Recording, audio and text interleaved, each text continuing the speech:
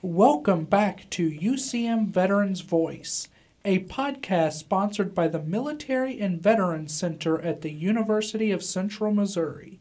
My name is Garrett Fuller, and I'm joined by my co-host, Dewey Baugh, a certifying official at the Military and Veterans Center, Andy Shaw, a junior studying physical therapy, and Kenny Wall, a graduate student studying to be a college student personnel administrator. Today, we have a very special guest joining us. Dr. Chris Stockdale is the Associate Dean for the College of Education here at UCM. Previously, Dr. Stockdale served for 4 years in active duty for the Army as an armor crewman and another 2 years in the Army Reserves. So first, I'd like to turn it over to Dr. Stockdale and ask how he got into the Army. Well, that's a great story. I think when I was maybe 13 or 14, we had a family meeting. The only other family meeting I remember was when we found out Mom had cancer. So these were sort of serious moments in my family. And so my parents were seated on the couch, and then my older sister, myself, and my brother were in chairs sort of facing them. And then I think my dad started the conversation something like, well, we only got enough money to send one of you kids to college. It's not going to be you two boys. So we need to know your plans, because we follow the 1830 rule in this house, which means when you turn 18, you got 30 days to get the hell out. They said, Christopher, what's your plan? And I said, Army? And he said, all right, I'm going to hold you to it. And then he said, Alvin, what's your plan? And he said, Army? And my dad said, all right, I'm going to hold you boys to it. And on my 17th birthday, we had a birthday party. And a week later, the recruiter was at my house by invitation of my parents. And he brought the paperwork, and they basically signed me over to the Army. And that's sort of how I got into that. 13 years old, you made that decision. If you could call it a decision, I think I was following the Go Army commercials or whatever they were at the Be All You Can Be, so probably they do at the work, time. all right. And I saw that $40,000 for college, and I said, all right. I think intrinsically I knew that was my ticket out. I think that's one thing that I knew. Like a lot of other veterans, I came from a very small town, 1,400 people, and I lived, 10 miles outside of that. So there weren't a lot of either employment opportunities or educational opportunities or anything else. And so being from a low-income family, and then like many other veterans, then I sort of saw the military as one potential pipeline, and that's what I took. What year was this when you went in? I would have signed the paperwork in 97, but went into basic training in 98. Where did you grow up? I grew up in Vienna, Illinois. It's a small town in what I would call southernmost Illinois. So I like to tell people it's the Kentucky part of Illinois, in case they're confused and they're thinking of Springfield or something. But so that's where I grew up. A lot of rural farmland. My grandfather had a cattle ranch, but he had 12 kids, and since my dad wasn't the firstborn child, then the farm wasn't going to him, so there just weren't a lot of future options. So when you got into the Army, what was one of the first things you did? So can you tell us about what happened after you got recruited in? Sure. Well, I went to MEPS just like everybody else goes to, and do all the physical and that sort of thing, and then I'd already taken the ASVAB test so that they knew, my skill set, and then they kind of asked me about what job I wanted to do, and I said I've narrowed it down to the combat arms, which there's only about 4 of those in the Army, and I said I'm looking for the full college benefits, whatever is tied to that as well, and so. As he was kind of scrolling through the computer screen, I saw armor crewman. I didn't really even know what that was fully.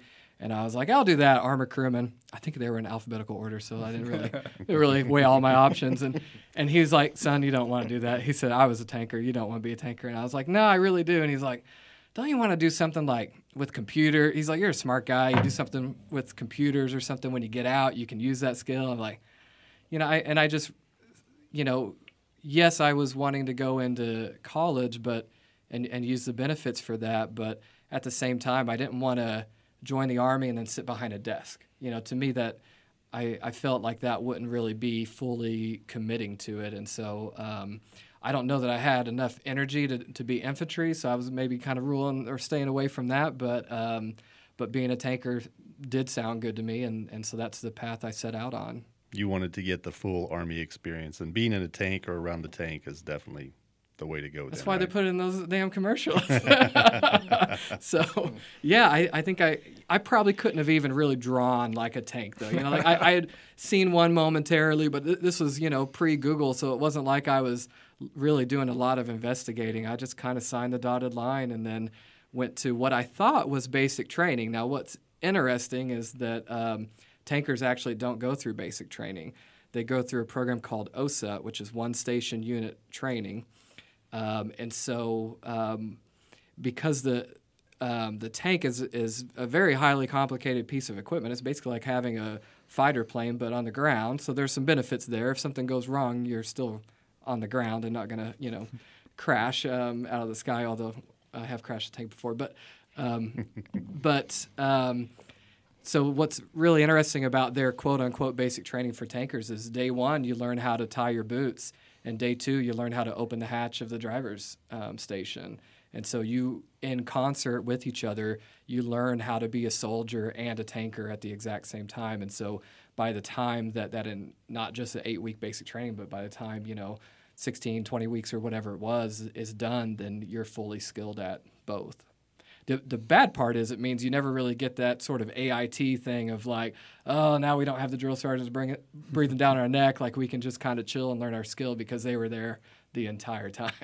So did you still do marching and the type of drill and all of that? Or we did, but probably a lesser amount than everyone else. In fact, besides chaplains who don't carry a weapon at all, tankers are, at the time, it may have changed, but tankers are the only MOS that doesn't qualify in the M16. They don't fit, at the time, we didn't have M4, so they don't fit inside the tank, not in all the stations, and so you're not assigned one. We did one morning of familiarization with them in case you're ever, on the battlefield and pick one up or something, and other than that, then you have a M9 pistol strapped to your chest, and that's all we had up until way later in my service, and M4s came out, and we began to incorporate those. But yeah, we did no qualifying with M16. So where were you first stationed or deployed to? I was first stationed in Germany. So a little town called Friedberg, Germany, about just a little north of Frankfurt. Of course, I didn't know. I probably could barely have pointed to Germany on a map, but so I was stationed there, and I actually remained there for the entirety of my active duty enlistment. Have you been back to Germany since? I have not. I really want to, and of course, I tell all these stories, and my wife, is like, oh, it'd be great if we could kind of go back and see it. Of course, the base is no longer there, and with that, the town, the kind of face of the town has kind of changed a little bit too. But I traveled around a lot, and I learned German, while I was there, and then I had to learn a foreign language in college too. So then I was like, I might as well actually learn academic German rather than the sort of street German I picked up by watching The Simpsons and walking around Friedberg. But I would love to go back. Actually, a lot of people I know that have served in the military have actually been stationed in Germany, so it's kind of odd because of that. And what was your favorite part about Germany? I mean, I loved every part of German culture, and I think maybe even particularly so because I was in a small town. So you have like the bakery, and you go there and get like all these great like pastries and the nice crusty, European bread, and so that was great. And then you go to like the meat shop, and you just get like some cool local meat or whatever. And you go to a fish shop, you go to a cheese shop. So I mean, I really immersed myself in the sort of German culture as well. In fact, some people thought I was German because I didn't necessarily dress. I wasn't wearing like white tennis shoes and a baseball cap, or something. And so and I think what was kind of key, I bought my glasses like on the German economy too. And so Germans tend to have a particular style of glasses, and so so people would like ask me for directions, but I spoke okay German, so I was actually, and I knew the town, so I was able to give them directions. And so I really loved all those aspects. The parts I didn't really enjoy as much, I mean, we were just in a high training environment, knowing that Germany is often used as a staging area for the Middle East or other conflicts that can pop up, and so we just spent more time in the field than most other folks do. And then in Germany, when we go to the field, it's always winter, and it's always 2 feet of snow followed by a foot of mud underneath, and the tank gets pretty cold depending on what your role is, and so those were maybe the less appealing aspects.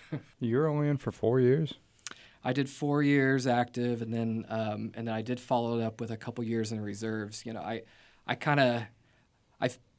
While I didn't see myself doing a career in the Army, when you enter in at the age of 17, then it's sort of it's the only adult life that you know. And so I think I saw the reserves as kind of a way to, I knew it was only 1 week in a month or whatever, but I think I saw it as a way to kind of hang on to that identity or that security blanket just a little bit longer. And probably when I left, it was because I probably no longer needed that. I had, transitioned in some way to the university and felt comfortable there eventually.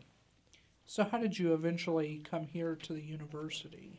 Oh boy, that's a really long story. I knew from a young age that I wanted to become a teacher, and so I maintained that concept my entire time in the Army, and so I ended up being really good at being a tanker, and so and I was kind of a jokester as well, so people really thought I was joking that I wanted to be a teacher and I was just going to get out after my first enlistment and go to school. I mean, they thought I was a lifer and that I was pulling some big prank on them, and like I literally had to go to guys and be like, please say goodbye to me. I am literally leaving. You will never see me again, maybe. So they thought it was that last minute stuff. So so that was kind of interesting, but I kept with that plan, and I ended up doing my teacher certification at Southern Illinois University, which is really near where it's the closest university to where I grew up, and so it was what I knew, and I went there. And then I got a job teaching high school English out in Central California, and so I taught both at a traditional high school, and I taught for 3 years on a Native American reservation in a 2-room school. So we had only freshmen and sophomores there, and I taught English and social studies on my side, and then my colleague taught math and science on his side. And so I did that, and then eventually I got admitted into grad school. I did my master's degree in English, and I started teaching teaching at the college level, and then I eventually realized that I couldn't do much more with a master's in English than what I could with a bachelor's in English, and so I think at some point I need to get the doctorate, and I just went right through and did that, and I was hired here at the University of Central Missouri basically at the same time that I finished my doctorate at University of South Dakota. Well, we can continue the conversation because I'm really interested in teaching at the reservation, actually. Okay. Yeah. And how was that, and what got you to there? I've actually thought of that. Yeah, I had never thought of applying to teach on a reservation. I mean, I obviously living in that area, I saw the casinos and reservations out there. But the first year that I taught high school, I worked with pretty closely with a school counselor, and I'd have students that I needed to send with her. We worked together on some things, and she left because she took an administration position, and I didn't really follow where that was or whatever, and so then I kept teaching at that school. And about a year later, then I got a call from her, and she's like, "I got a job for you." I'm like, "Well, I'm not really looking for a job." She's like, "Yeah, but," she's like, "I think you'd be perfect for this." And she said, so she started to describe the school and said, there have been a lot of challenges, a lot of teacher turnover. The students were like students anywhere, but they had obviously some challenges, in home life and economically and with behaviors and those sorts of things. And so she's like, they just really need somebody kind of different, She may use the word like quirky or something, And so she's like, I think you'd be perfect for it. So I went and interviewed, not really even, I was like, well, I'll at least hear them out and hear what they say. I mean, I was the only person they interviewed. They offered me the job 20 minutes into the interview. And I was like, I was like, I need to see it. I don't really have a good concept of what, what reservation life would be like, and so I went out and saw the school, and there was a teacher who I observed who was very ineffective. And, I mean, students were throwing, paper wads and stuff all over the room. I mean, even with an administrator and a visitor in the room. I mean, so if that's what it was like with visitors, then you might imagine what it would be like otherwise. But well, that's crazy. That would turn most teachers away. What drew you to that? Yeah. Well, the facilities were beautiful.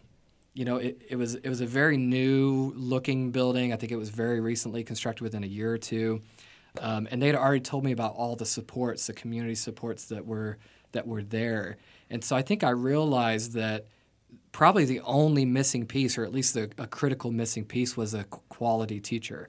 That's not, we don't do a great job even within a same building or a same district of matching up the best teachers with the students who are most in need. Typically, you're like, well, I've developed my skills. I've moved up in the ranks. I want to teach all honors-only classes. I don't want any of the bad kids. The new people can deal with that just like I dealt with that. We don't do a great job of that, and that's always been an area of passion for me, is to work with students who don't really fit the mold. Because when I was in school, I didn't really fit the mold either. I was in trouble a lot. And so I thought if I could get there, I think I could really do something meaningful. And so I took that chance, and it became one of the best experiences of my life, really. What I was doing, I was making a difference. Probably the most unique thing is we spent the entire day with the same students. I was coming from a high school with 7 periods a day, 35 students a class, over a 200 student load per semester. It's Thanksgiving before you've learned all their names. So yeah, you still find your couple students that you develop a great relationship with. They hang out in your class afterwards or whatever. But I mean, I ate lunch with these kids every day. They had their PE, which was our prep period as teachers. But as long as I was kind of caught up, I'm going to PE, right? I'll shoot hoops, I'll play football, I'll dodgeball, whatever we're doing that day. And so it was a very different model of schooling than what we all do. Our classroom rules were the Native American 10 Commandments on the wall. And that was the rules we operated on. And every morning I had what we called our Native American liaison. He would come to school about 8:04. School started at 8, and he'd say, "Who's not here?" And I'd be like, "Andy hasn't showed up." He's like, "I'll be back." And he'd come back. It may take him 20 minutes. It may take him 3 hours, but he would bring back Andy. And so those were the things that were great about it. It was just missing that quality instruction. Someone who could really hold the students accountable, show them lots of love, but say, "Yeah, I love you, kid, but gosh, you're screwing yourself up right now, right? And here's what's going to happen if you continue down this path, right? It doesn't mean that it doesn't mean you're a terrible person, but your choices right now aren't great. So let's go back and look at these." So yeah, I was teaching English, I'd have to go in and say, "All right, who wants to do Shakespeare today?" And you do that, but I probably taught way more life lessons than I did, grammar. You were helping them succeed, right? Trying to, Right. and a lot of students did. They started that school for freshmen and sophomores because the reservation, like most reservations in the country, are very isolated. And so if the students missed the bus, then they missed the whole day of school. It wasn't like they could just walk in later, or the parents who may be working, or they may not have a parent who can bring them in, then they miss an entire day of school. So I had high school students who could not read. Who were not literate. So the school you were teaching at, that was on the reservation or off reservation? On the reservation. Okay. Yeah. But it was a regular state-funded school. It was just what California called a necessary small high school. When the recession hit in 2009, which leads to the rest of my story, it was no longer deemed a necessary small high school, and so it closed. Yeah, I was going to ask what took you away from there. Yeah, so I received a pink slip, and I was laid off the same day that 30,000 K-12 teachers in the state of California were laid off. Right at the height of the recession, the housing crash hit California harder than a lot of other states, and so I realized that, okay, I'm certified, I can apply for a job, but if there's an open English teaching job, I'll be applying with 300, 400 candidates, and it's hard to stand out, if you don't know anyone in that district, and so I was just really looking at the odds and saying, wow.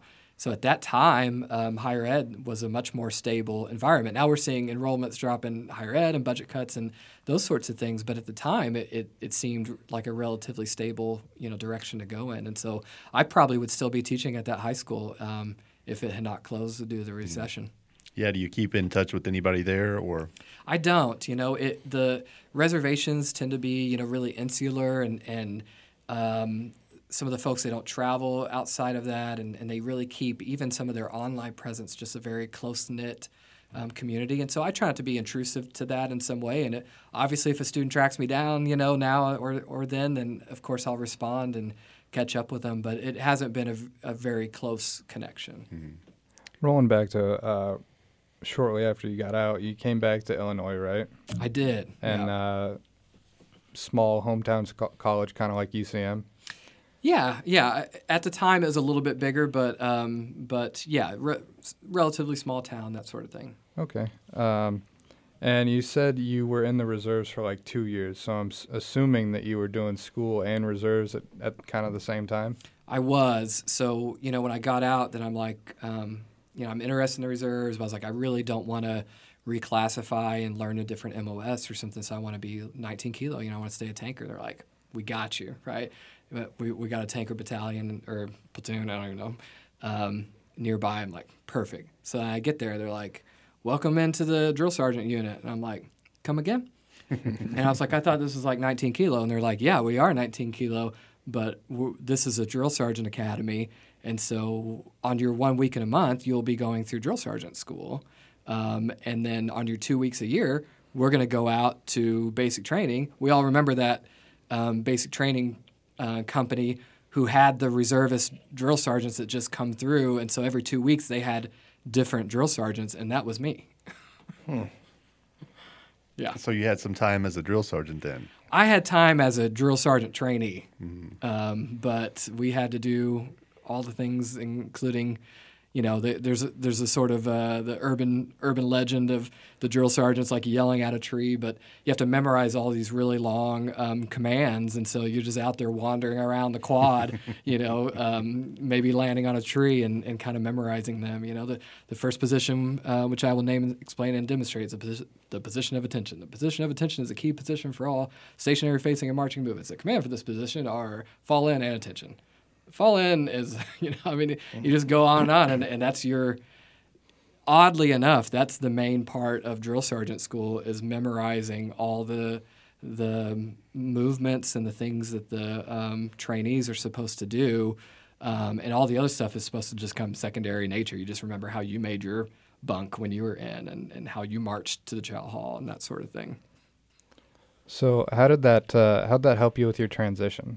You said you were kind of in the reserves to hold on to that piece of you that was the Army, and you eventually let it go.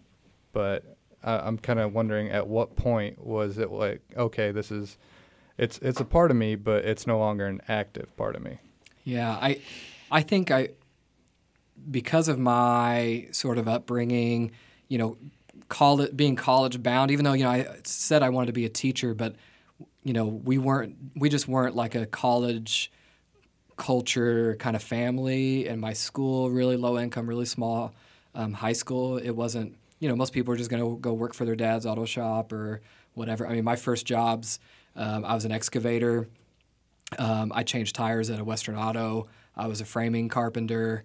So that's where I'm from. It's that sort of blue collar mindset. So I didn't really, I didn't yet see myself fitting into the university culture, and trying to figure out what that day looks like. And I liked the regimented day in the military. They tell you what to wear, when to show up, when to leave. You know, if you don't leave fast enough, they yell at you, right? You figure it out. And so going to the university, it's like, yeah, you can go to class, or maybe not, or maybe you get a job. I don't know. And I'm like, okay, that's unnerving to me. So, you know, that 1 week in a month, and, you know, someone gets in my face and tells me what we got to do and what to wear and what to bring. And then, and I like that. I still like that. Don't you guys? Yeah. Yeah, occasionally. I mean, Occasionally, yeah. Not an everyday occurrence. But Not to the level the military was. yeah. I'm with you. Yeah. But- I want to go back to, you talked about how joining the Army was going to get you out of that small town. So why did you choose to go back there? Boy, that's a great question, you know. I honestly felt like I kind of owed it to my family to come back. So for my 4 years in Germany, I didn't come home once. Because you get, you know, you earn leave, but as you all know, you don't just get to use that willy-nilly when you want. You're like, hey, I got 30 days saved up, boss. I'm be gone. Mm-hmm. And it's kind of a seniority thing, how long you can even be gone. And, you know, the new guy doesn't get to be gone at Christmas and that sort of thing. You got to stay back. And so it's really, there are, you know, restrictions on what you can do. And so I was looking at, you know, options like, do I go back to Southern Illinois for 7 days, or do I go to Paris? And I went to Paris, and I spent a month in Poland, and I went to Denmark, and I stayed for a month in the Canary Islands. And so I knew I would not have those opportunities again. So, but because I did not literally see my family for 4 years, they did come visit me toward the end. But because I didn't see them, then I was like, I think I can't just go to school in California. Like, I have to come home. Home. You had a little more thought about it than I did. Yeah, I did the reverse on my leave. I always came home, and I regretted it later. Like, Same. I could have went to this place or that place, but Right. Well, you asked me if I'd ever been back, and the answer is no. And so Yeah. I'm glad I, you know, saw as much of it, as, you know, Luxembourg and whatever as I could while I was there. I just saved all mine so I could go on terminal leave like 3 months early. Are you there, Garrett? Yes. So earlier you were talking about university and how you kind of hated that life. So what was kind of adjusting to that life where you don't have any regimen, you don't have a routine? What was that kind of like for you?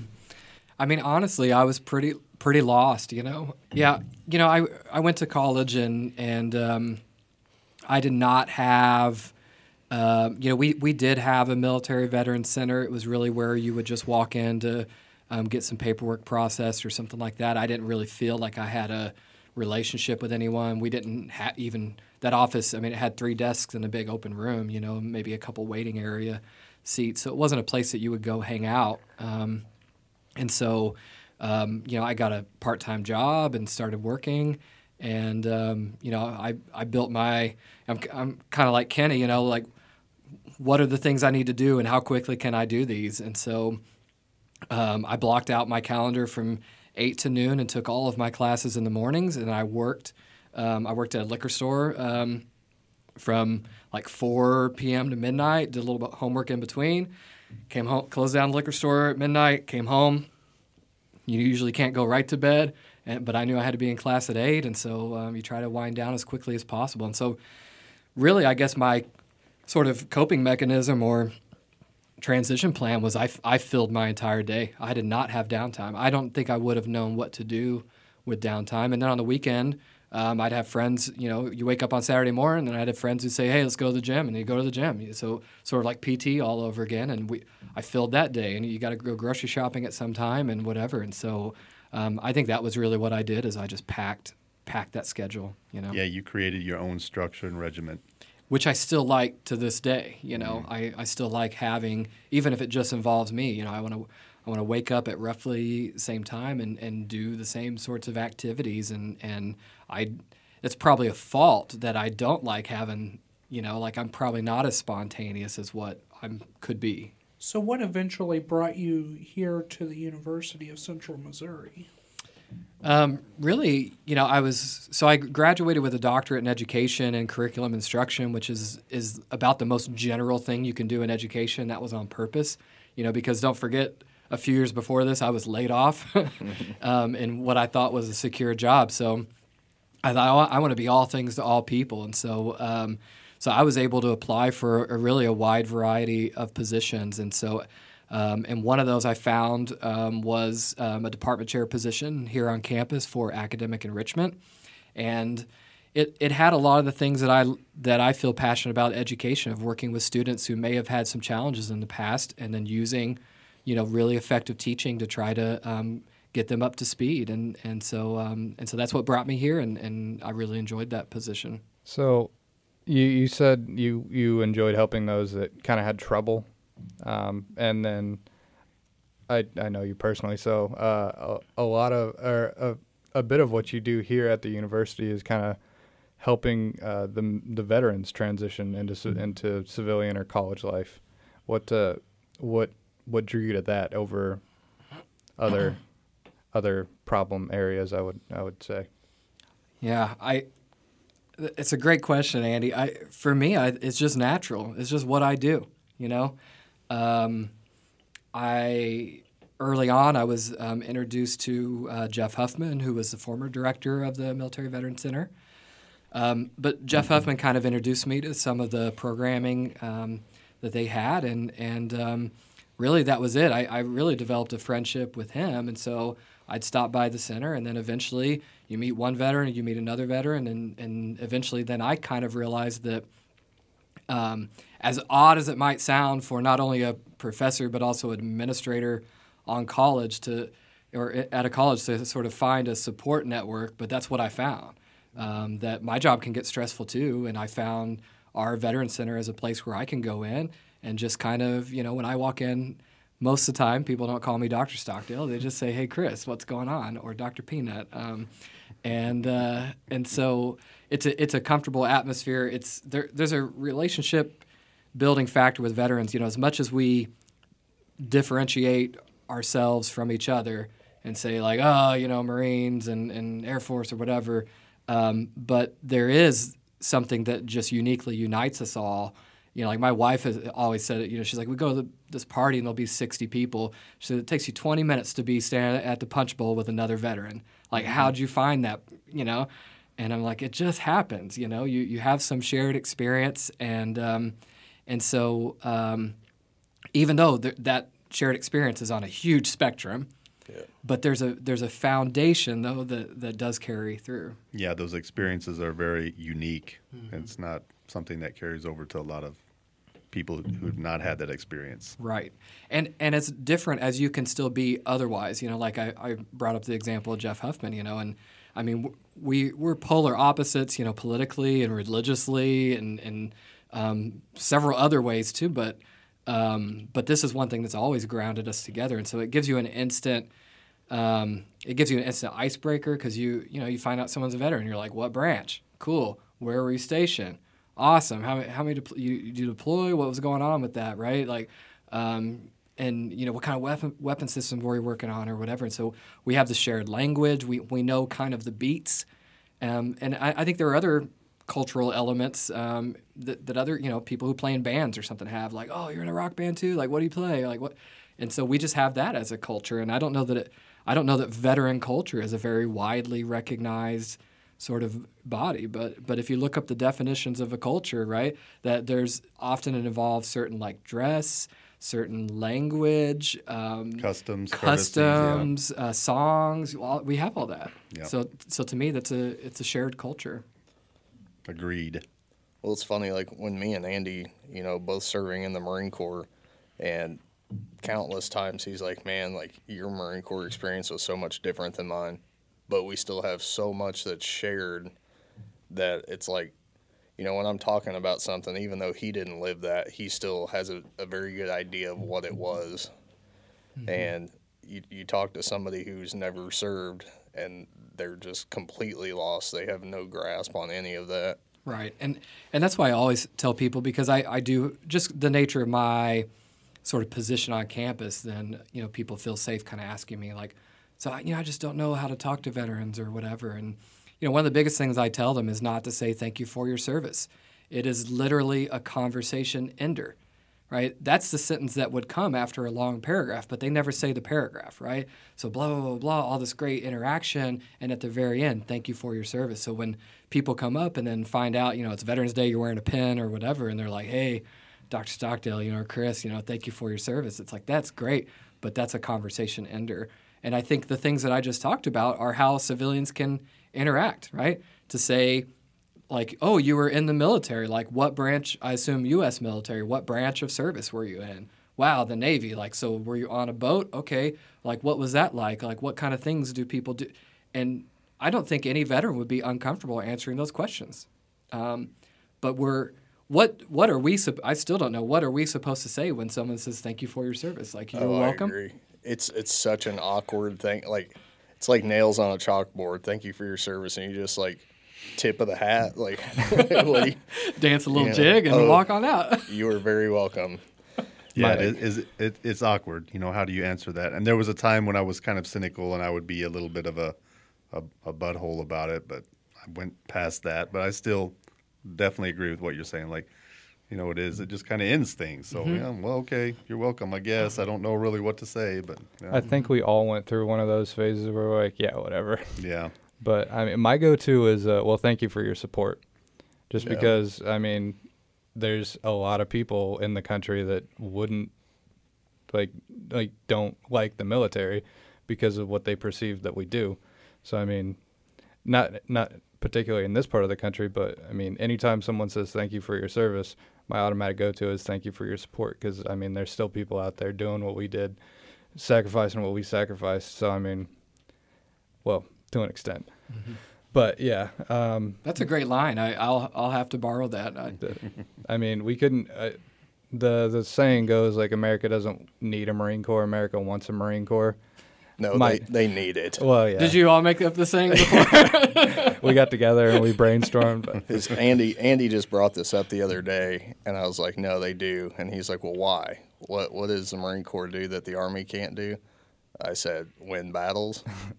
So America needs a Marine Corps. I don't care what anybody says. But, we couldn't do what we do if the entire country was against us. So, the fact that there are people out there that outwardly show support for us, I appreciate that. Yeah. And that's exactly why I always say thank you for your support, because it does mean a great deal to me, and it means even a bigger deal to more people out there. Yeah, I'll take thank you for your service rather than the big old F you, you baby killer. Yeah. So I'll take thank you for your service, even though it's an awkward conversation, I think, but it's better than someone calling me names. I think that's when people say it, I think that's all they're trying to say is like, hey, I support you. Yeah. I've got your back. I believe in what's going on, what you're doing. So it's a way to just say that with that one sentence. So. Which is great. It comes from a good place, but, I think that we can it may take us. I don't think as veterans we should wait around to tell other people how we want to be addressed. I think we see other populations in our country who are doing that right now and saying, here's historically how we've been treated and here's how we would like to be treated moving forward. And I think at some point we need to say that too and say we do appreciate the support. A couple years ago I attended a Veterans Day ceremony here in town at the American Legion, and they were honoring World War II veterans, and so they were calling up different names, their branch, and then their MOS or kind of what they did, and they called up this old timer, and he was a tanker, and it's kind of a somber ceremony, but I didn't give a damn. I just stood up and I gave this dude the round of applause that he deserved, and kind of whooped and hollered a little bit, and so then I went up to him, and man, he was at Battle of the Bulge. He was telling me. He was telling me the stories, what the stuff that's in the history books, that he lived as a tanker, which again was this cool shared. The tanks were different when I was in versus when he was in, but we had this kind of shared experience, and it was great. He talked for so long. I immediately went home and called my brother, who's he's a Army veteran as well, and I was telling him about this guy, and my brother kind of got quiet, after I finished telling my story, and he said, "That's what happens when you go 40 years without anyone asking you about your service." And that's what I think is that I'm not saying every veteran is just itching to tell their story, but man, hang around that MilVet Center for a little while and you can't get them to shut up most of the time. So I do think that, typically at a younger age, they had this very life-changing experience, and to keep that encapsulated is probably not good for their mental health, number one. But number two, I think they want to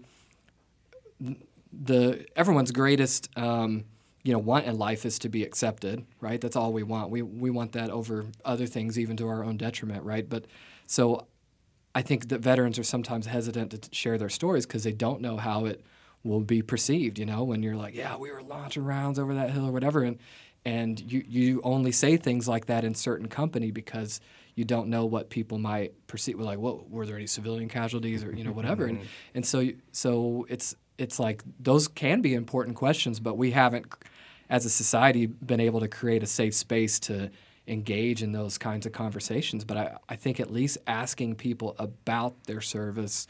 I think you make a really good point that it was a very important part of their life, usually at a young age, and that's something that can be locked away for a long time. And then, just to ask the questions about it, share it.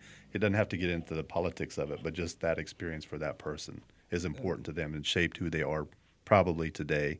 And it's a great way to just let that out, share that. Right. I think the acceptance part of it is kind of a big deal too, because not like you said, not everyone's out there itching to tell their story, but for me personally, it's because I hadn't accepted my own story. And then once I got around other veterans, because whenever I got out, I was very cynical, kind of like the whole, I don't really, thank you for your service, cool, service. I don't care. Yeah. And then once I started engaging with other veterans, I found that acceptance for myself, and I'm a heck of a lot better mentally because of it. So now I'm more than willing to share my story with anyone else, because just your willingness to do that kind of brings that out in others. Right. And it kind of helps you work through your story, like you don't just get out and be like, oh, I have this great story that I want to tell people. And for me, there was a lot. Luckily, I didn't go 40 years without it, but if I hadn't gone to college and had a military and veteran center with all these vets hanging around, who would I tell my story to? There's certain things I tell my wife, and then there's certain things I'm like, I don't want to burden her with that. She's not going to look at me the same. But I can come in the MilVet Center and be like, hey, Andy, I want to talk about this deployment or whatever happened on this and so I can only imagine holding on to some of that stuff for 40 years and what that's like, because I think that's kind of what held me back on my transition, was not having that support network to work through that. So. I struggled with it for 2 years. You struggled with it for 3, 4 almost. Yeah. And now that we've gotten out there and told our story, we're both a lot more productive members of society because of it. Yeah, you guys are leaders in the vet center. Yeah. Yeah, and I think it just comes down to I understand what that struggle is like. So if I can do anything to help someone else not go 3 or 4 years or 10 years or 20 years struggling with that, if I can catch them right off the bat, welcome them in and make them feel like they have that camaraderie that they had in the military, then if I would have had that, it would have just been a lot easier for me. So I try to give that to other people. Agreed. So it's actually pretty interesting to hear about that, because whenever I've met a veteran or someone that served our country, I always said, thank you for your service. So it's interesting to hear that that's not always the best thing to say, because it's a conversation ender. Well, I probably have a little different reason, and I'm sure we all have different reasons why it kind of maybe pushed a button. For me at the time, it was more political. I'm over that, but it also, I think Chris has made a good point. It's kind of a conversation. It's like you just say that, oh, you were in the military? Well, thank you for your service. I'm like, okay, great. Yeah. Bye. Go. It's like one of those things that you're like, I don't know what to say to you. Yeah, So, like, what do you say to someone, especially somebody that has like visible injuries? You know, you're looking at somebody with their legs blown off. Like, what do you say to them? Yeah, thank you for your service. Yeah. It seems a little trite, maybe. It's literally the equivalent of we're sorry for your loss. Yes. It's I don't want to ask anything because they're going to start breaking down crying, or they're going to bring up stuff that I'm uncomfortable with. Right. I don't want to engage. Really. And so, yeah, I think if we think of it that way, as that analogy, that it's the same thing that we have all said. We're so sorry for your loss, and we said that because we don't know how they might react to certain things. You know, if you say like, "Are you doing okay?" What if they're not doing okay? And wouldn't that be a great thing for us to engage with someone who's not doing okay and be that shoulder for them to cry on, or say, we've got resources we can point you to, or just tell me what's going on, but we don't do that. If we think that they might say that they're not doing well, then we just say, I'm so sorry for your loss. And I think they're in the same boat that we are, you know, like we don't know what to say back to it. I don't think they know what to say to us. Like, what questions do you ask? I remember getting home and like my grandma crying because she asked me how it was, and everyone was like, don't talk to him about it, you know, and she started crying. I'm like, no, like, you can I'll tell you what I want to tell you, but like, don't feel bad for asking me questions. And I just think people are so scared to step on toes and ask the wrong question that they just don't ask anything. And that's what I loved about teaching high school, because the kids didn't care. You walk in, and they're like, out of the mouth of babes. oh, right? yeah, high school babes. Yeah, they're like, you're in the Army, Stockdale? Like, did you kill a bunch of people? And you're like, that's a complicated question. So let's unpack that a little bit. But purposefully, I would engage with those sorts of questions and have real discussions. I always taught, you know, because I always taught poetry in my classes, and I would always teach like a war poetry unit using often poems that I had written myself about some of my experiences, which I did not. I didn't lead with saying like I wrote this. You know, we'd read the poem just like we would anything else, and then the students would be like, "Whoa!" And then we'd start to unpack that poem and have this literary discussion. Or like, I think this person may have whatever. We go through this whole thing, and then at the end, I'm like, "So I wrote that." And like, I mean, you'd have students like break down in class because it brought it home to them.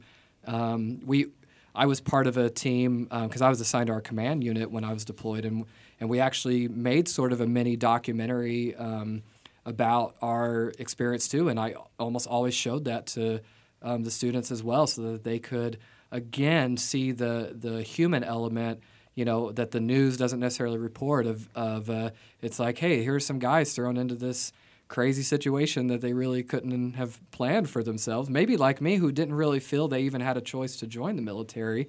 And we're going to hear firsthand from them about what they're experiencing in. You know, other people who would have been born in my place and my family probably would have ended up in the same place I did, because those were the choices that I was knowledgeable of, that I felt that like I had. It wasn't. I think that's the other thing too, is that, you know, people are like, why would you want to be in the military? Why did you choose to be in the military? And maybe you all did. I don't know. But I've talked to a lot of veterans, and when you boil it down, because of some economics, other failed starts, or whatever else, very few of the veterans that I've talked with were really saying, I had a free will decision, and out of every opportunity in life, I chose the military. Some people did, but that's the minority that I've talked to. I think after 9/11, you had a lot more people that joined for the more patriotic reasons. Absolutely. I went in at 97, so my reasons for going in were I was a little too friendly with Johnny Law, and Johnny Law said, you might ought to get out of town, so I did. Yeah. But to sum it up, Garrett, I would say that particular phrase strikes a different chord with just about everyone you say it to. So, I mean, it might not be the best thing to say, but I don't think it's necessarily something that you should fully avoid saying if you're trying to portray that you do in fact support the military forces, that it's not something you should actively avoid. But you should try to strike up a conversation with them and take it further, and then end on that note. Exactly. I mean, if you're truly interested about their military service, not just kind of, hey, I appreciate what you did, which also isn't a bad thing. as like a passing statement, like if you're not trying to have a conversation with them. But yeah, if you're interested in what they actually did, then ask them about that. I would never lead with "thank you for your service." I would end with it, which I think is kind of what we've come to as a conclusion. Yeah. Absolutely. So it's interesting to hear about, your experiences of transitioning, like the kind of lack of structure, where you use transitioning back into civilian life, and also, all of you all talking about, the thank you for your service, and just wishing that people would actually expand upon that and actually make it into a conversation. What were some of the other difficulties you all experienced when you all were transitioning from military life to civilian life? For me, I mean, one of the other elements was that, especially as an education major and then as an English education major, I was the only male in almost all of my classes. And I had gone from combat arms, where at the time only males were allowed in combat, and even our medics were male in my unit. Every person was male. The only females I ever saw were maybe in serving food in the chow hall or something like that, civilian contractors or something. But so it was very different. I was trained as a leader in the military, and then to transition and to begin to try to be sort of a classroom leader and those sorts of things, but working with a population that I had almost not worked with at all for 4 years. I mean, I had to learn a few things and watch my language and be more attentive and interact interpersonally in a way that I had not before. I think the leadership thing is kind of one of the big things that a lot of people struggle with getting out, because in almost every single job in the military, you're thrown into a leadership position at some point. And that was actually one of the big things for me whenever I got out, because I was in charge of people and I ran a course. And then I got out and I had none of that. I had no one that I was in charge of. That sounds kind of conceited, but I didn't have anyone to look after. So I kind of lost my sense of purpose whenever I got out, because I didn't have that group of people that I was supposed to lead. So with that, I didn't really know where I should go or what I should do. But that kind of keeps you accountable, though. When you have someone looking to you, you can't just be like, oh, fuck it, I don't want to do this. You have to show up and you have to do that job. And then when you get out and there's no one looking up to you anymore, you're like, well, if I just want to stay in bed and drink a fifth today, then that's what I'm going to do. I don't have anyone to answer to. I don't have anyone looking up to me now. I think that's a huge point. That brings up a good point, the difference between an extrinsic source of motivation or versus your intrinsic, where you're actually self-disciplined and you do things because you're going to do it for yourself, versus that structure in the military where it's coming from the outside source. So, but obviously we're all here, so there's some level of self-discipline that you gain somehow. So maybe that's something we could expand on. I mean, it just took me a while, though. I was in a really dark place, and it doesn't hit you for me personally. I was out. I'm like, hell yeah, this is awesome. I don't have to show up to formation at 6 in the morning. I'll be damned if I ever do a 30-mile hike again, which, I have 150-mile hike. But never say never, right? It's so much better when it's your choice. Yeah. But, so I get out, and then I'm like, oh, man, this is great. I got all this freedom. I get to do whatever the hell I want. And then all of a sudden it hits you, and you're like, shit, I'm not doing anything important. So then you start searching for something that has meaning. And I'd say it probably took me a good year and a half to really give a shit about anything. I hated everyone around me, because I felt like my reason for coming home was because, I kind of felt like I owed it to my family, like Chris said, and I didn't really have anything better. So I came home, but then I started hating them because I was unhappy there. So all of my unhappiness, I kind of wanted to push on everybody else. And one day I was just, I've had enough of this shit. I'm tired of feeling sorry for myself, and I'm going to do something about it.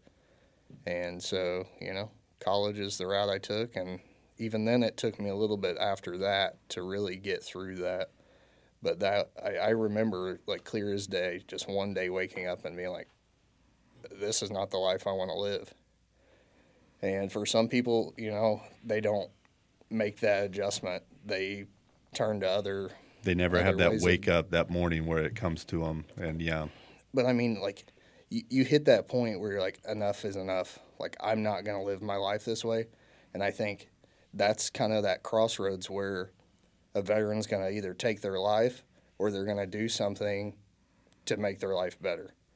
And depending on how rough that journey has been and the resources they have around them, maybe dictate which road they're going to take there. I would think, I would say that the overwhelming amount of extrinsic motivation in the military and just military life in general, the where to go, when to go, how to go type deal is so overwhelming for most of the people in that they kind of lose that intrinsic motivation.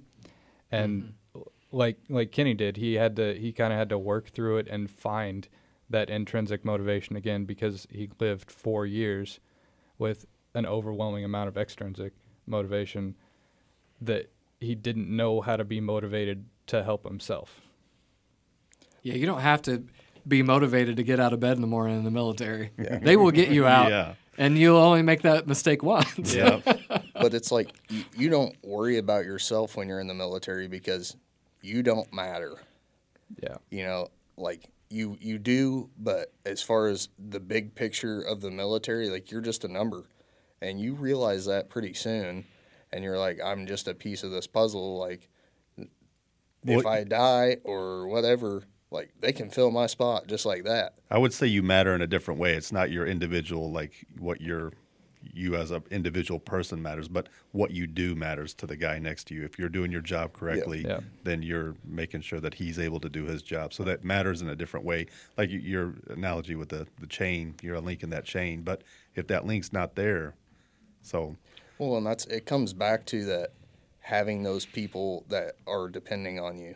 So then when you get out and you don't have that anymore, like either sort of motivation is not there. You're like, you know, I'm doing this because it matters. And if I'm not there, you know, they're going to suffer because they have to pick up my slack or whatever, which is the same in a civilian job, but They it's don't not care as much. Yeah, it's not as pertinent. It's not life and death.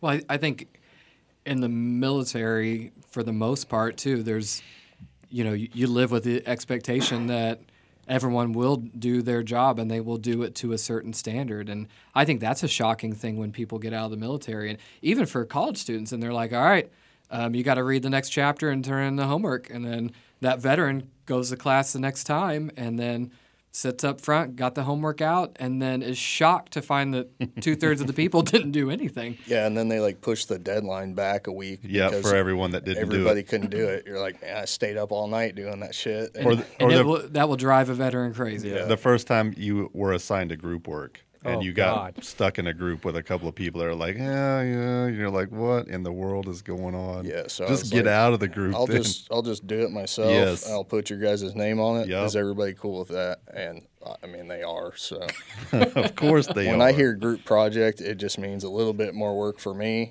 to do the whole thing. It was But I torture. don't have to communicate with them, and life of goes all my on. undergrad experiences, that was by far the worst. Was when we got put into groups to do group work. I hated it. I still hate it in Yeah. graduate school. I think a lot of college students, even people that weren't in the military, hate Yeah. It's still, yeah. You always get those people, don't you, Garrett? Yeah. It's because you have to communicate, and nobody likes to do that. Yeah. Yeah, or sometimes the opposite can be the jockeying for the leadership position. There's that one Yeah. person that wants to be the leader, but they're not quite capable, or they come off as overbearing, and it just turns everybody off. Then they don't want to do anything. So there's that situation too. Or you have the opposite where they don't want to do anything. So it's complicated for sure. Always. I mean, going back to the whole standard of work thing, you were saying like you had people that depended on you, right? And I mean, that's kind of what it really turns into for a lot of military folks is like, you don't really care about the mission. You're worried about the person to the left and the right of you. And that just being in that environment for so long creates a strong sense of camaraderie that you lose as soon as you leave that duty station, as soon as you get out. And you go from having your friends around you basically 24/7 to being by yourself or with just your wife. And it's probably one of the harder things about the transition, I would think. Or I would Because say. it's like when we say friend, you know, that's such a subjective term. And like I talked about in my introduction, my idea of family and friends has changed dramatically because of my military experience. But my whole thing is like, you're losing a brother that you might not see again for another like 40 years. You know, maybe you guys decide to meet up when you're old and crusty, or maybe you never see him again. But I look to them as my brothers the same way as I look at my blood brother. They mean that much to me. And so then like one day you're like, all right, I'm going to say goodbye to these people and I'm never going to see them again. And it's a really tough thing to wrap your mind around.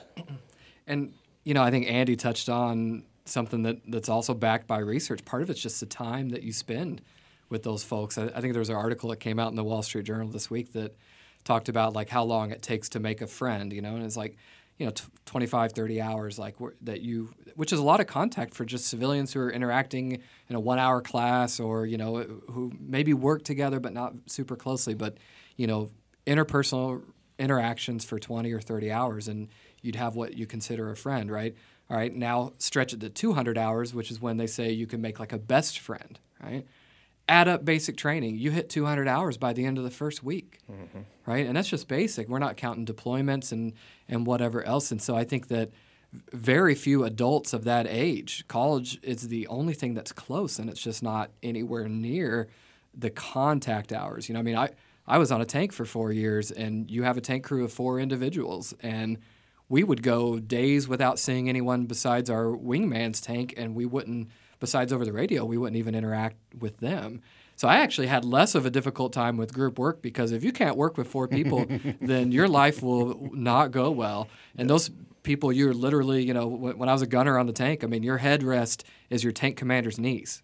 So you have to be in a very close personal relationship with those folks, and you're not going to find 4 people that you agree on everything with and all of that. But you also don't have that, you know, if you're in an infantry platoon or something, you're like, all right, screw these guys. I'm going to walk over here for a while and hang out with them. But you don't have that. That's all you have. And so to go from that to, like Andy said, the civilian interactions, which aren't, you don't have that same contact time. Better yet, the other things that drive people together, like, you know, really challenging circumstances. Or staying I was going to point on the shared traumatic experiences, Yeah. which you get in the military. Even basic training is a traumatic experience. Absolutely. And so those people you go through with, that's a shared experience that you're going to take with you for the rest of your life, and it builds a bond that you don't get elsewhere. Well, I mean, the whole like misery breeds company. You know, it's a term thrown around a lot when you're in the field. But man, it couldn't be any closer to the truth. Yeah, to go through the hardships together and see how you get through it together. Because there's times when I would be down and my buddy would pick me up, and there'd be times when he was down, I'd pick him up. You know, and going through that you kind of see the cycles. And there's days you're going in like, man, I don't want to do this, but I'm going to be strong for my group, so. And I mean, we all have those friends that you might not have talked to in a year, but if you show up on their doorstep, they're going to be like, hey, what's up? Get in here, get some food. You know, whole, like, you're not going to be an intrusion. They're going to be happy to see you because they've gained that brother back. Going from the transition, it's time to transition into some myth busting. Hey. There are a lot of military myths, some true and some that are completely false, regarding the military and life in the military. Recently, we asked some people what myths they have heard and would like to see confirmed or busted. So, the first myth on the chopping block is military training can't be applied to civilian jobs. Who's got this one? I'll start it if you guys don't mind. Go for it. Yeah, go for it. I say bullshit. Which, by the way, I'm like the only one cussing, and we worked hard to get that approved. So if you guys could help me out a little bit. I think it's not so much the military training that applies, it's how you word that training. You have to be able to sell it in a different environment. So there's a lot of things that I got from the infantry, you know, like, and I'll joke and be like, well, you know, I was a trigger puller, and that applies to nothing in the civilian world whatsoever. So I'm basically starting over. But it gives you so many valuable life skills that really set you apart from, you know, your new peers in the civilian world. I know we touched on leadership being one of them, communication. That communication style has got to be tweaked a little bit, but you know how to communicate with people in the most stressful environment possible. Like, if I can have a conversation without moving my mouth in a firefight, like, you know, I can have a conversation with somebody in a factory when it's loud and it's hard to hear. Mm-hmm. So I think there's just a lot of valuable skills that you get, and you may not realize it until you're put into a situation where you have to kind of call back on that. Like, I don't stack bodies anymore, but I still use a lot of those skills, you know, so. I think for me, it's the ability to adapt and think on your feet. And that's what I often see, especially when shit hits the fan. So I'm trying to help Kenny out here. I appreciate it. And this happens to me even here on this campus in my daily life. You know, about a month ago, faculty member runs into my office, and, you know, I just saw a student go into the bathroom, and the entire face was covered in blood and whatever else, right? And I've just been, since I've worked here, I've been this magnet for folks running in and saying, like, we have not an academic emergency, we have a real life emergency. And there's just something about military training that not only you're able to act in those situations, but I feel like people are able to sense Crisis management. Management. They're able to sense that. And so immediately I'm like, let's call public safety. And I'm going to go in and check on the kid. And then I need some paper towels. We got a nosebleed, you know, whatever it is. And you don't, because you've been in circumstances where if you hesitate even for a second, people die. And so you even train that way. You know, when we train with blanks, we're not, you know, shooting them up in the air and making jokes. And all right, Andy. In the Army. In the Army. You guys don't eat crowns. So. That's right. And so I think there's a very serious nature. You know, we always said train like you fight, right? Yeah. And I've applied that to civilian jobs where, you know, if we're going to do something, let's try to do it the right way from the beginning, and then having great systems in place, and then being able to think very quickly on your feet when real life emergencies occur. And I just don't always see that from other people without that training. So I would think that in this room, I probably was the only one that gained any type of skill that would be marketable in the civilian world, because ordnance loader, weapons loader, infantry, tanker. Not a whole lot can apply to the civilian world with any of those jobs, but like there are jobs in the military that will teach you skills that you can use in the civilian world. Like, we have people that are purely dedicated to administration stuff. And then I was a linguist, so I got to learn a language. It was a useless language, but I could probably find a way to market that skill in the civilian world. So when you look at those skills, you know, if you get a job that directly relates to a civilian career, do you think it's harder for them to transition into that career? Because they're going to face all the same things that we are. You know, like, this is how your life has been structured for 4 years or 20 years. And then you're going into a career where you're expected to have that knowledge base, but things do not run the same way. Regardless, it may be the same job, but it ain't run the same way that it was run in the military. So do you think it's harder for them to adjust, or for somebody to just wipe the slate clean and go into something that they have no knowledge on? So I think that they should, I would say probably like partially wiping it. So, I mean, there's a lot of skills that you would learn that could translate. So say admin, you know how systems run, you know specific systems in the military, and then you get out and they're like, okay, we're running this system now. Well, you already have kind of a base knowledge of how certain things are run, so you can kind of use that and translate it over to the civilian world. And I think there's quite a few different jobs that kind of have that potential. I think it also presupposes that person wants to continue in that profession. And I think there are a lot of entities, state and federal right now, that are looking at, like, how can we create these smoother pipelines between military occupation specialties and civilian employment. And we're just assuming that they all want to continue in that same job. So you were an accountant in the Air Force for 14 years, so you should want to be an accountant in the civilian world. They're like, no, I want to be an art teacher. Yeah. There's right? a reason why they got out. Yeah. Like, it might look a little different if they retired, but you're like, man, I did like 4 years or 10 years or whatever doing that. I'm never going to do that again. So for me, I think there's two ways to answer this, and I think maybe this is what the myth was trying to get at. So Andy hit on it earlier. So Chris, Kenny, and I have skills that don't translate into the real world that we got in the military, but we also have soft skills that do translate. So communication, organization, self-discipline, time management, that's all in the military base, regardless of what you did. But then, yeah, our jobs maybe don't translate. So I guess that myth is kind of It's how you want to look plausible. at it. It just depends on how specific you want to be Right. with those job skills. You never know, United might start loading chaff and flare on their aircraft, and I can pick it right back up. There you go.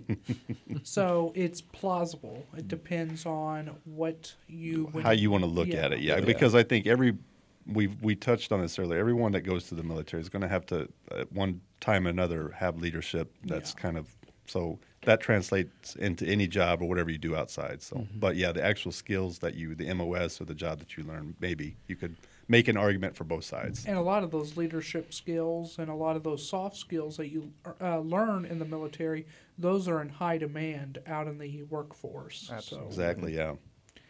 So our second myth that I chose is, since we have an ex-Army guy here, Dr. Stockdale, maybe this is a great question. Someone said the Army is the best branch. Would you agree with that, and why? You submitted that question, didn't you? Of course he agrees with it. I'm wearing a T-shirt right now that says the Army is the best branch. No. Be all you can be. Yeah, I think every branch has its function. When I grew up, we all played in the woods playing Army. We didn't play Coast Guard, But I think as you actually get into the service, you see some differences between that. Marines notoriously have very rigorous training, both in basic training and even in garrison. When they go out into the field, we know that they're often going to be the first folks in. So I don't think you'll find a whole lot of Army people who are like, yeah, we better. Our basic training's tougher, and like we could be the first in, but we'll let them go. I think everyone knows, like, nah, that's what the Marines do, and for being a tanker, we do not enter the arena without air superiority. So and we've got some A-10s, and I've worked with some A-10s who've saved our asses on many occasions, but we know the Air Force is going to establish that. When I deployed to Kosovo, it was preceded by 60 days of Air Force activities primarily, and so for me, I think that even most people in the Army wouldn't say it's the best branch. I think they would say it's kind of the go-to general that most people think of, and then I think they see a lot of the other branches as having a specialty that maybe selfishly they may say complements the things that the Army does. I've heard the argument too at the Army that they were the first. So the Air Force is spawned Came from the Army, right? So, yeah, and also best is a vague word. What do you mean by best? Strategically or the mission's all going to matter. So if we're talking about uniforms, Marine Corps got it hands down. I've personally never been a huge fan of the interbranch fighting. I obviously was a part of it whenever I was a younger Marine, But I mean, I deployed basically out of an Army base in support of Air Force. So I mean, I think the whole we're better than you is all kind of bullshit, because at the end of the day it's all one team, one fight, and no one branch could win a war by themselves. It's one of those situations where it's like, they're my brother and I get a pick on them, but nobody else does. Exactly. So you have pride in the branch that you served in. Like, I didn't choose to join the Marine Corps because I heard it was the easiest branch, or, the Marine Corps is cool, but the Army is so much better. Then why did you join the Marine Corps? So, you got to make yourself look good, I always kind of took it as friendly banter between the branches, but some people take it seriously, and I think that's kind of detrimental to the whole like camaraderie between the branches. yeah. Well, when the Marines would come to our Air Force bases, it was typically they were, okay, who wants to fight? Yeah, well, that's I would other, just so. I would just get them drunk, and then it would all be good. They would end up fighting each other. Yeah. Yeah. Feed us booze and crowns. We'll be nice to you. But it's no different than like sports teams. Yeah. My team is better than your team. And again, the word "best" is like, what do you mean by that? So It's subjective. it Yeah, is, exactly. Yeah. But to answer your question, the Marine Corps is So basically, that one, I guess we can all agree that's kind of busted. Yeah. Yeah. so. I think it's friendly. There's actually a great meme, Garrett, that I don't know if we pointed out to you over in the vet center. It's a picture of the 4 branches. So on the first one, they're doing pull-ups. The Marine, he's buff. He's ripped up there. He's got that pull-up down. The Navy guy, he's doing it pretty good. Army guy's struggling a little bit. And then the last one's the Air Force, and it's actually a box of pull-ups, the diapers. I do love that one. That's funny. And I just want to say that I don't understand why the Marine Corps has to do 20 pull-ups. Like, you're only going to pull up one time to get yourself over a wall or something. So Because you guys are the best. that You is said it. the dumbest standard ever. What if you got 20 walls in front of you, Kenny? Huh? What are you gonna do then? Like me, since my last name is Wall, and the Marine Corps doesn't go around, they go through. So if I'm pulling up over one wall, like I've had enough, and we're gonna blow it with some C4 and be done with that nonsense. We got any other myths? These are fun. We do, actually. You can always like cut this and add it in. You got to give me the juiciest one on there. I wanna start some fights. Well, let me see. What the, When we submitted sent this out, we got like a response within the first 2 hours. I had like 6 or 7 responses, and I thought, man, we're gonna get flooded with these. Yeah. And the next day we got to 10, and then it just stopped. That was it. It's like AT applications. All those motivators. We have Oh, like yeah. 7, and now we have 10, and then Yeah, like within the first day it was 7, and now it's like 3 more in the last like 5 days. We'll put up the posters, and then that'll drive some more, and then I'm just gonna pester the shit out of people until they. We can hand out boxes of crowns. so here's one for Dewey.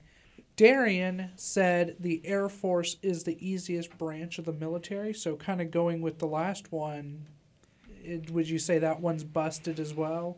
Again, that's what do you mean by easiest? And the argument I always heard was that our boot camp was, because we did have the shorter boot camp, and I had a female TI, but I'll tell you what, I wouldn't mess with her ever.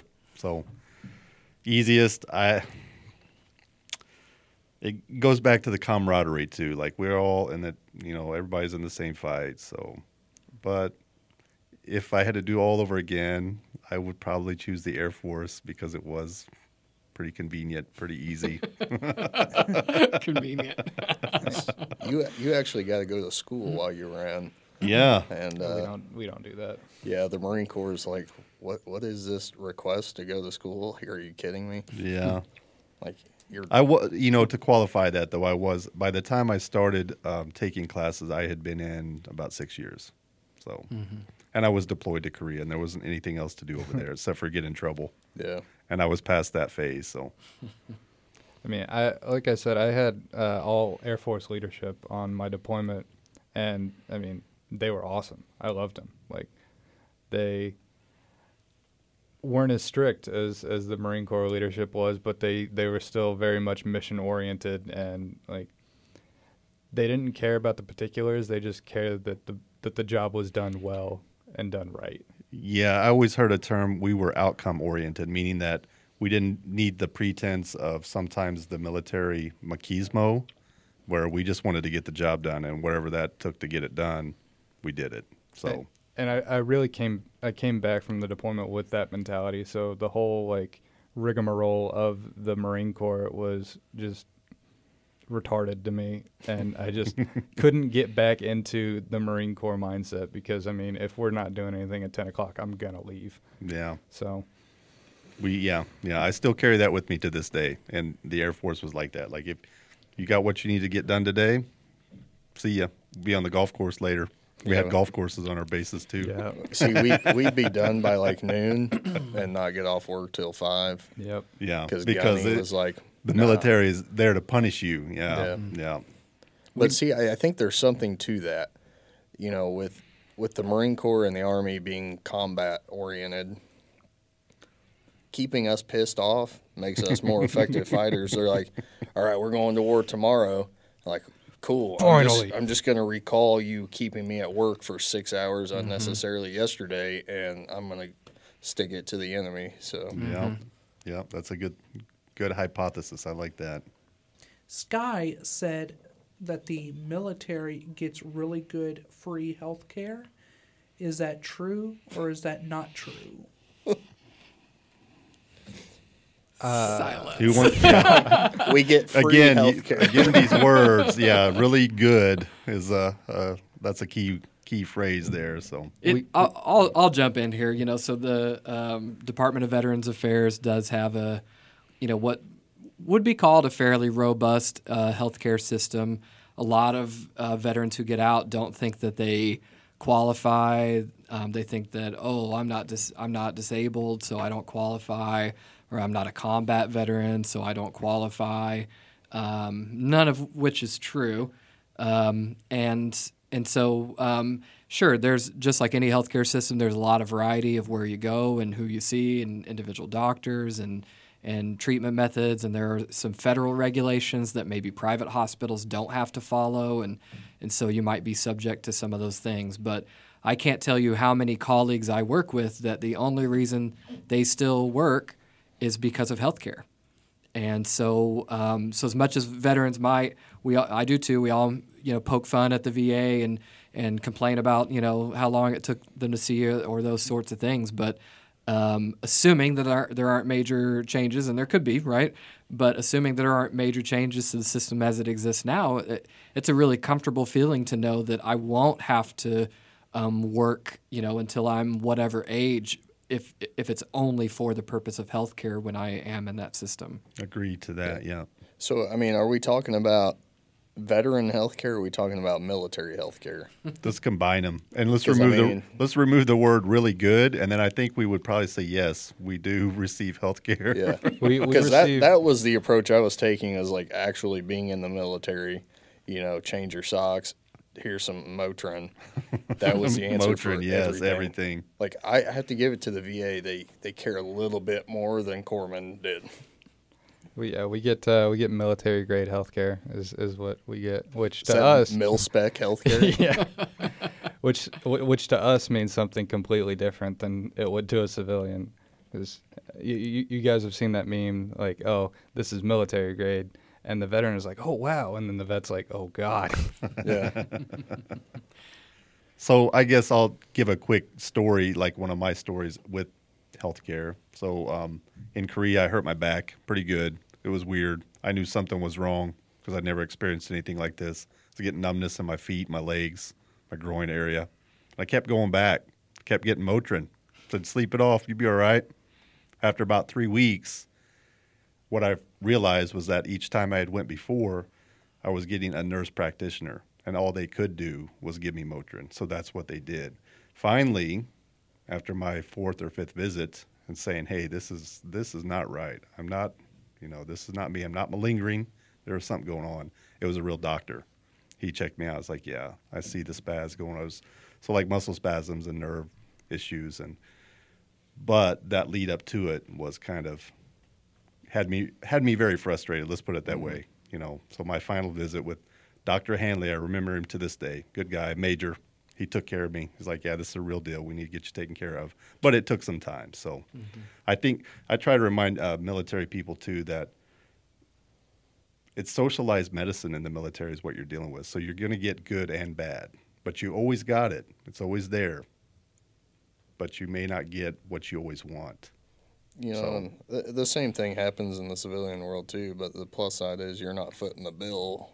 Right. Yeah, I didn't worry about that. I just was going back trying to get the issue solved for me at this time. I mean, as far as free healthcare goes, I would say it's pretty solid. You get what you pay for. I mean, it's free. Like, you hear the phrase, nothing is free. It's free. And the other thing to think of, too, if the guy is a doctor and, could get out, he's going to make 3, 4, 5, 10 times as much what he's going to make in while he's in. So that's something to think of, too. How can they retain people in the military to do those professions that are so lucrative outside of the military? So that was a big problem in my field. Not mine. Mine either. Mine either. They gave us bonuses to stay in. They tried that, but I mean, if you could go out and contract, make 6 figures first year. So what are you going to do? That's any contracting job, though. Go drive a truck and do that. Oh, yeah. I mean, I'll never forget, like, my entire peer group. There's like 150 of us from the battalion in there, and they're like, all right, we're offering you guys $1,000 signing bonus. Like, nope, 4 years was enough, thanks. Well, why isn't anybody re-enlisting? Because $1,000 isn't worth it. Sideshow Bob said military dependents are brats. Oh. So I'm assuming we're talking about children here. The dependents, yes. What? Because the military spouses have a whole nother nickname assigned to them. I think we should really call into question the legitimacy of Sideshow Bob. He sounds like an upstanding fellow to me. But, I mean, we deal with a lot of dependents in the center, and I don't think any of them are brats or entitled by any means. And I know that nickname is like assigned to them. Yeah. So It's kind of a term of endearment. It's not meant in a bad way. I never intended it in a bad way. I call my wife a dependent all the time. She loves it. But I do think there are, when you look at K-12 systems and military assignments, I mean, there are challenges, when you have one or both parents who are gone for large portions of the year on deployment. I mean, if they were long-haul truckers and gone for that amount of time, there might be, behaviors that sort of escalate in the home environment that work their way into the school environment too. And so I do think there are some unique challenges, not to mention, we probably all knew a kid in school when we went to school that had moved around a bunch, right? Yeah, I was going to say so that. every military kid has moved around a bunch, and mom or dad is gone all the time, and financial stuff may have been up and down, and when you're moving, and the spouse loses employment when you move from one place to another. So I can see, I agree with Dewey that it can be a term of endearment, but I also do think that historically, dependent children of military families have been known to have some, issues when they're going through the school system. Well, another thing that I wanted to point out is, especially if it's like a time of war and your parent is serving on the front line, there is always that worry of, will they come home? A lot of stress on that kid or kids. And that can do a lot of spouse. mental Absolutely damage. I mean, anxiety and stuff. Yeah, that's a good point. That we've talked about our experiences, but the dependents are going through a lot of these similar things too, in a different way, because either they're a part of the move and they're constantly packing up and going somewhere new, having to make all these new relationships, meet friends, and then could be pulled right up the next year and gone. But I don't think it's just a time of war thing either. I mean, there's a lot of deployments that are out there that are dangerous. Just the nature of what we do can kind of result in death at almost any point in time, especially in certain MOSs. That's So- a good And point. when you're a child, you know, you don't necessarily understand. Yeah, you can't differentiate. You know, and I think constantly wondering, like, is this going to be my last year at this school? Like, there's never any certainty in the military. That goes for the service member and the dependents. Yeah. We should have found a military dependent to kind of talk to them because is James. Hey, yeah, there's James. What's your take on this, James? I mean, in my experience as a dependent, I did move around a little bit. Luckily, I was kind of on the tail end of my dad's career. He was stationed in California for 9 years, so basically most of my life up until he retired, we were in the same place. So luckily, I didn't move around too much.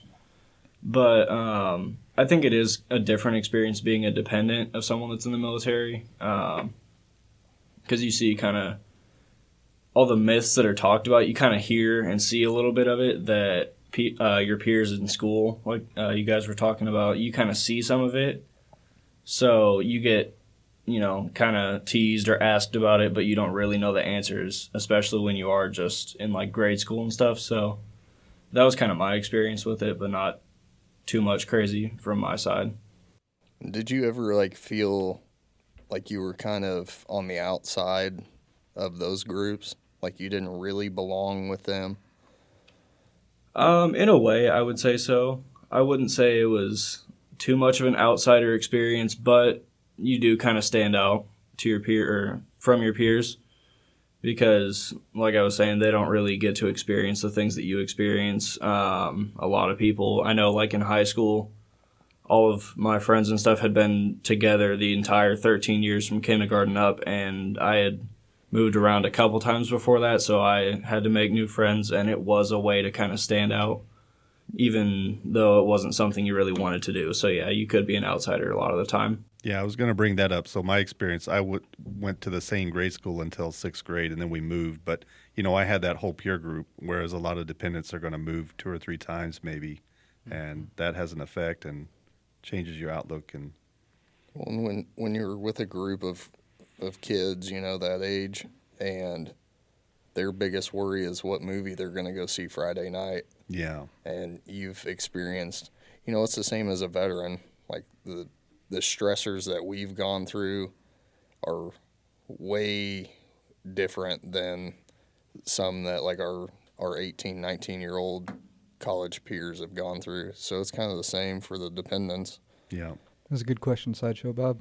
Okay, well, I think that pretty much wraps it up.